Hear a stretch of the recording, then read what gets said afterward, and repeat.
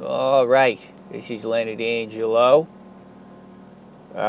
Clockwise, compass rose, color wheel, a value scale, three questions about painting. Lighter or darker? What hue? Warmer or cooler? Octaves and a circle of fifths. Oh my goodness, it's a long list. Clockwise. I think the most important part of this particular bit of processing wisdom for making art. Someone recently said to me, I think, that young people weren't learning how to use the old clock.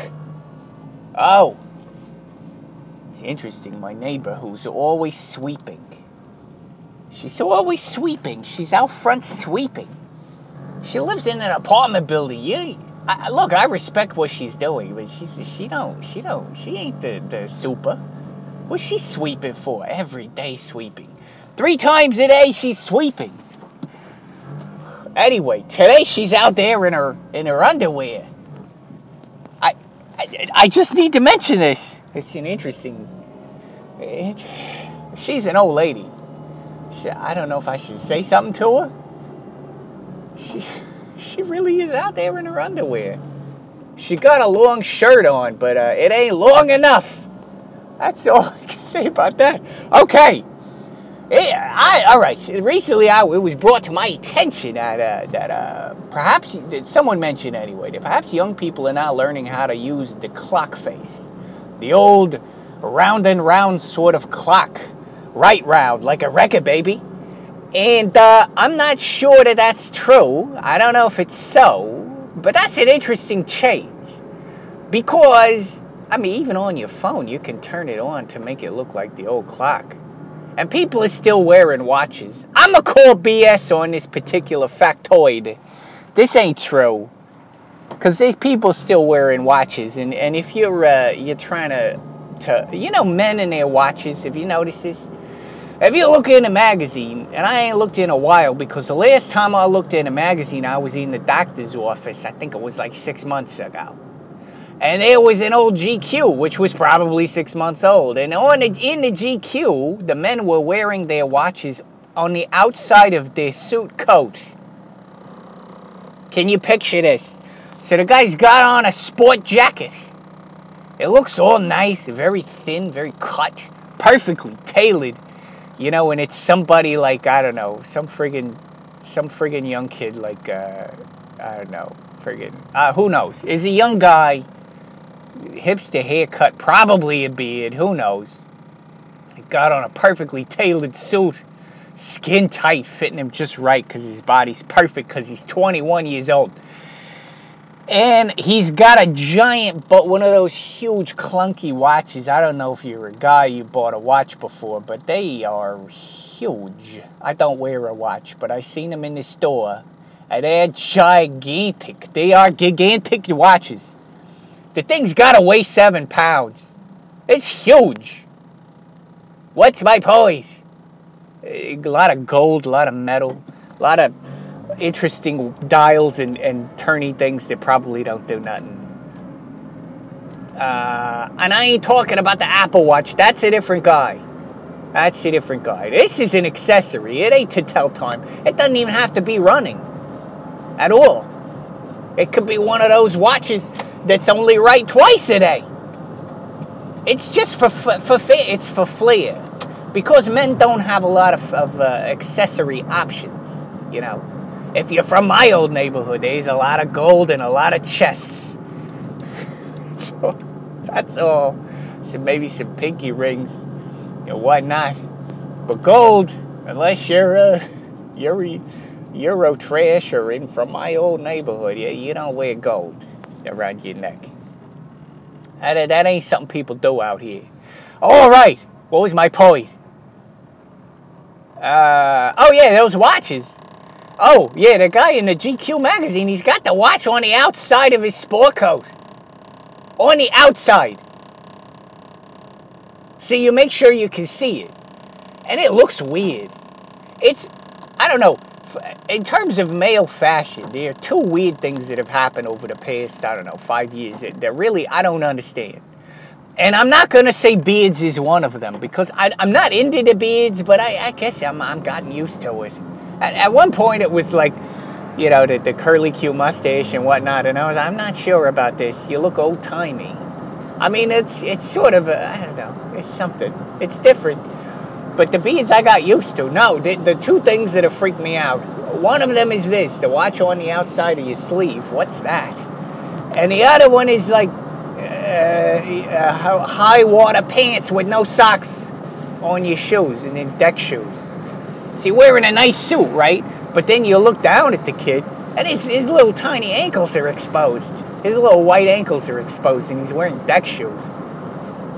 And all I can think is, God, those shoes have got to smell so bad. Why are you is that comfortable? Do they have little tiny socks under there? I think they don't. Not in the magazines they don't. Because even when you get those socks that are hidden in your shoes, you can see the ankle, the little piece sticking out of the ankle. It's like when your pants are too low, but you're still wearing underwear. That's what it is. You can see it. You can see the band. Ain't no socks will cover that. So I'm thinking these guys are free balling in them deck shoes, and it's nasty. That's gross. That's like going to a bowling alley and sticking your feet right in the shoe. No, thank you. Ain't enough spray to fix that. Anyway, if you're wearing a watch as a fashion accessory, you don't get a digital watch. You ain't wearing a Casio with the calculator like when I was a kid. Now those were hep. When I was a boy, that was a deal. Oh, I got a calculator watch. Even better, the transforming watch that you could send away for. It was a transformer right on your wrist. One thing I need my watch to have is a pop-up head and arms and legs. Don't worry about it. Where does the strap go? Oh, you got to take the strap off in order to play with the watch. Oh, that sounds like fun. That sounds like fun. What's my point? Oh, so people must be learning how to use the clock face, or you wouldn't have these fashion accessory watches out there. Those are still out in the world. You don't get a Casio digital display watch for fashion. So if you want to be fashionable, maybe you don't know how to read it because you don't need to, because it's on your phone and every other place. You can't go anywhere without a watch being forced, without the time being forced in your face. So why do we need watches at this point? That was not what I was talking about. I was talking about people not learning how to read the clock. But being clockwise is very important, and I think I've learned why recently. Because I've been in a position where I had to make a color wheel recently, and I never really paid too much attention to the color wheel. I know how it works because I've been painting a long time. And for those not in the know, I will explain. A color wheel is basically a tool for helping you mix color. Additive color, not subtractive color, which is like the light wave spectrum. That's a different deal. That is a scientific thing, and it ain't at all practical if you ain't doing digital video or whatever. Not practical. What's practical is teaching you how to mix paint. And because I've been recently having to re-examine a color wheel from a different angle, and it has occurred to me that the color wheel, it's a discovery of mine personally. I'm sure it was discovered long ago by very smart people, but this guy takes a while to discover things. So I recently discovered that the color wheel has 12 key points on it, just like a clock face. I also recently discovered that the circle of fifths and the octave system in music, 12 points, and moves in a circular pattern. Now this is interesting to me because I'm all about overlapping knowledge. When I'm learning one thing, I'm usually learning another thing at the same time. I don't know why that works that way. Perhaps I get bored a lot, and perhaps when I'm learning one thing, it's not possible for me to focus all of my attention on that one thing. So I end up picking up a second thing to sort of be the distraction for when I get bored with the first thing. And I often find that those two things are related. Now, whether that happens organically or whether it's just a coincidence, or maybe that's just how the mind operates, that we make connections, I actually don't think it matters at all. If you're someone who's interested in dissecting all that stuff, good for you. Have fun. But for me, I just find it interesting that you can learn two things simultaneously and find connections between them, and then they become connected for you in your brain for your lifetime. That's very interesting. And that's a very, I think, rewarding part of being a human being and being a lifetime learner. That you will always find a way to sort of weave. This is me anyway. I weave a tapestry of knowledge that they go in and out of each other, and they inform each other, and they support each other, and they bring each other up into higher realm of consciousness. Wait, is that what I'm saying? So the color wheel and the musical concepts of octaves in the circle of fifths. Interesting to me that they both intersect, because I'm learning music theory and I'm relearning color theory from a different perspective than when I learned it the first time. Same with music, different perspective than when I learned it years and years and years ago.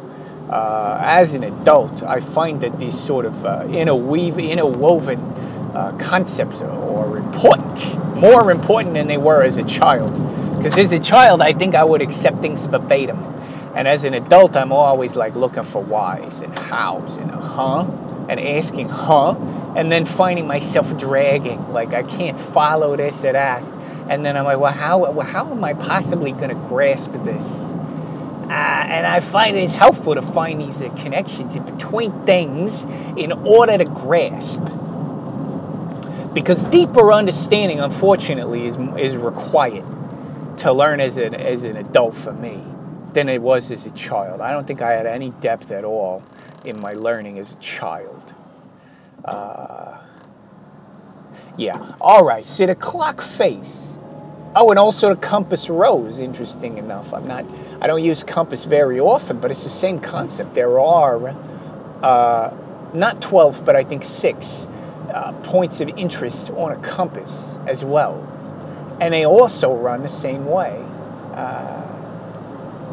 Top to bottom, right to left.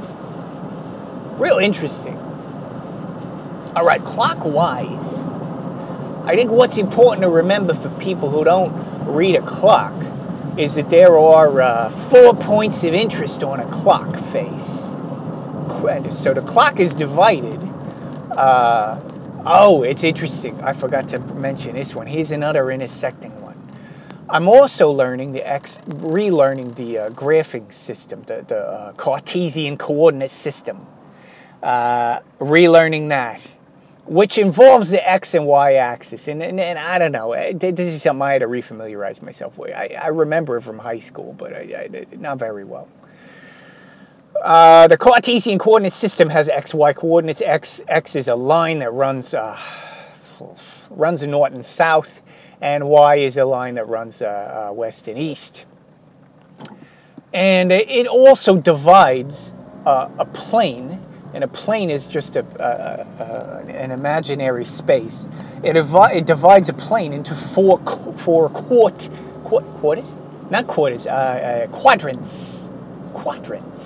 One on the top right, one on the bottom right, one on the left top, and one on the bottom top. I should have gone clockwise to say that. The same with the clock. It's all coming together. All of human knowledge breaks down into 12s and 4s, which is why the ruler is actually, the inches system is pretty smart. Say what you will about the British English system that they gave us and then abandoned and left us all alone they're like, we're doing metric now, but we left you with this history. And you guys can grasp onto that for the rest of your lives. In the 70s, they tried to teach the U.S. how to use a metric system. We weren't having it. We were not having it. And I actually love the inches and feet system, the ruler system. What's that actually called? I don't know. I'm sure it's British. Thank you, British people, for delivering this antiquated thing. That the beauty of it is it breaks down into fourths, into halves and thirds. And metric system don't do that. So you end up with fractions a lot more often, and I don't care for that, or decimals more often. Now, someone smart will tell me how to do that, but I can't do that. Look, you want to divide something into halves and then thirds. There is no better way to do that than with inches. I'm sorry, the inches system's very smart. Okay, it's old school and it ain't accurate. It ain't super accurate, but it's very smart. And if you're looking at human eyeballs and having to measure things with human eyeballs, it works great. It's not okay. It ain't precision. It ain't science, but it works great. To a point. What's my point? Oh, interesting thing about that. Also, 12. 12 points on a clock. 12 inches in a foot. What are we doing here? The whole thing is brilliant. All right, I'm gonna revisit this. It's too much. It's too much. I yammered too much. Anyway, clockwise. Important thing to remember. Clock has quadrants. 4 of them. Clockwise direction runs from the 12, which is at the top, all the way down, all the way back around to the 12 in a circle, and it goes right and down until it gets to the 6, which is at the bottom, and then it goes left and up back to the 12. Makes a full circle. Interesting, right? And it journeys into those 4 quadrants from the top right quadrant all the way back, or all the way to the left top quadrant. Makes a circle. And I will try to describe that better. If you can picture that, you're well on the way to understanding what the hell I'm talking about. Okay, revisiting that later, maybe. All right. Leonard Angelo. Yeah.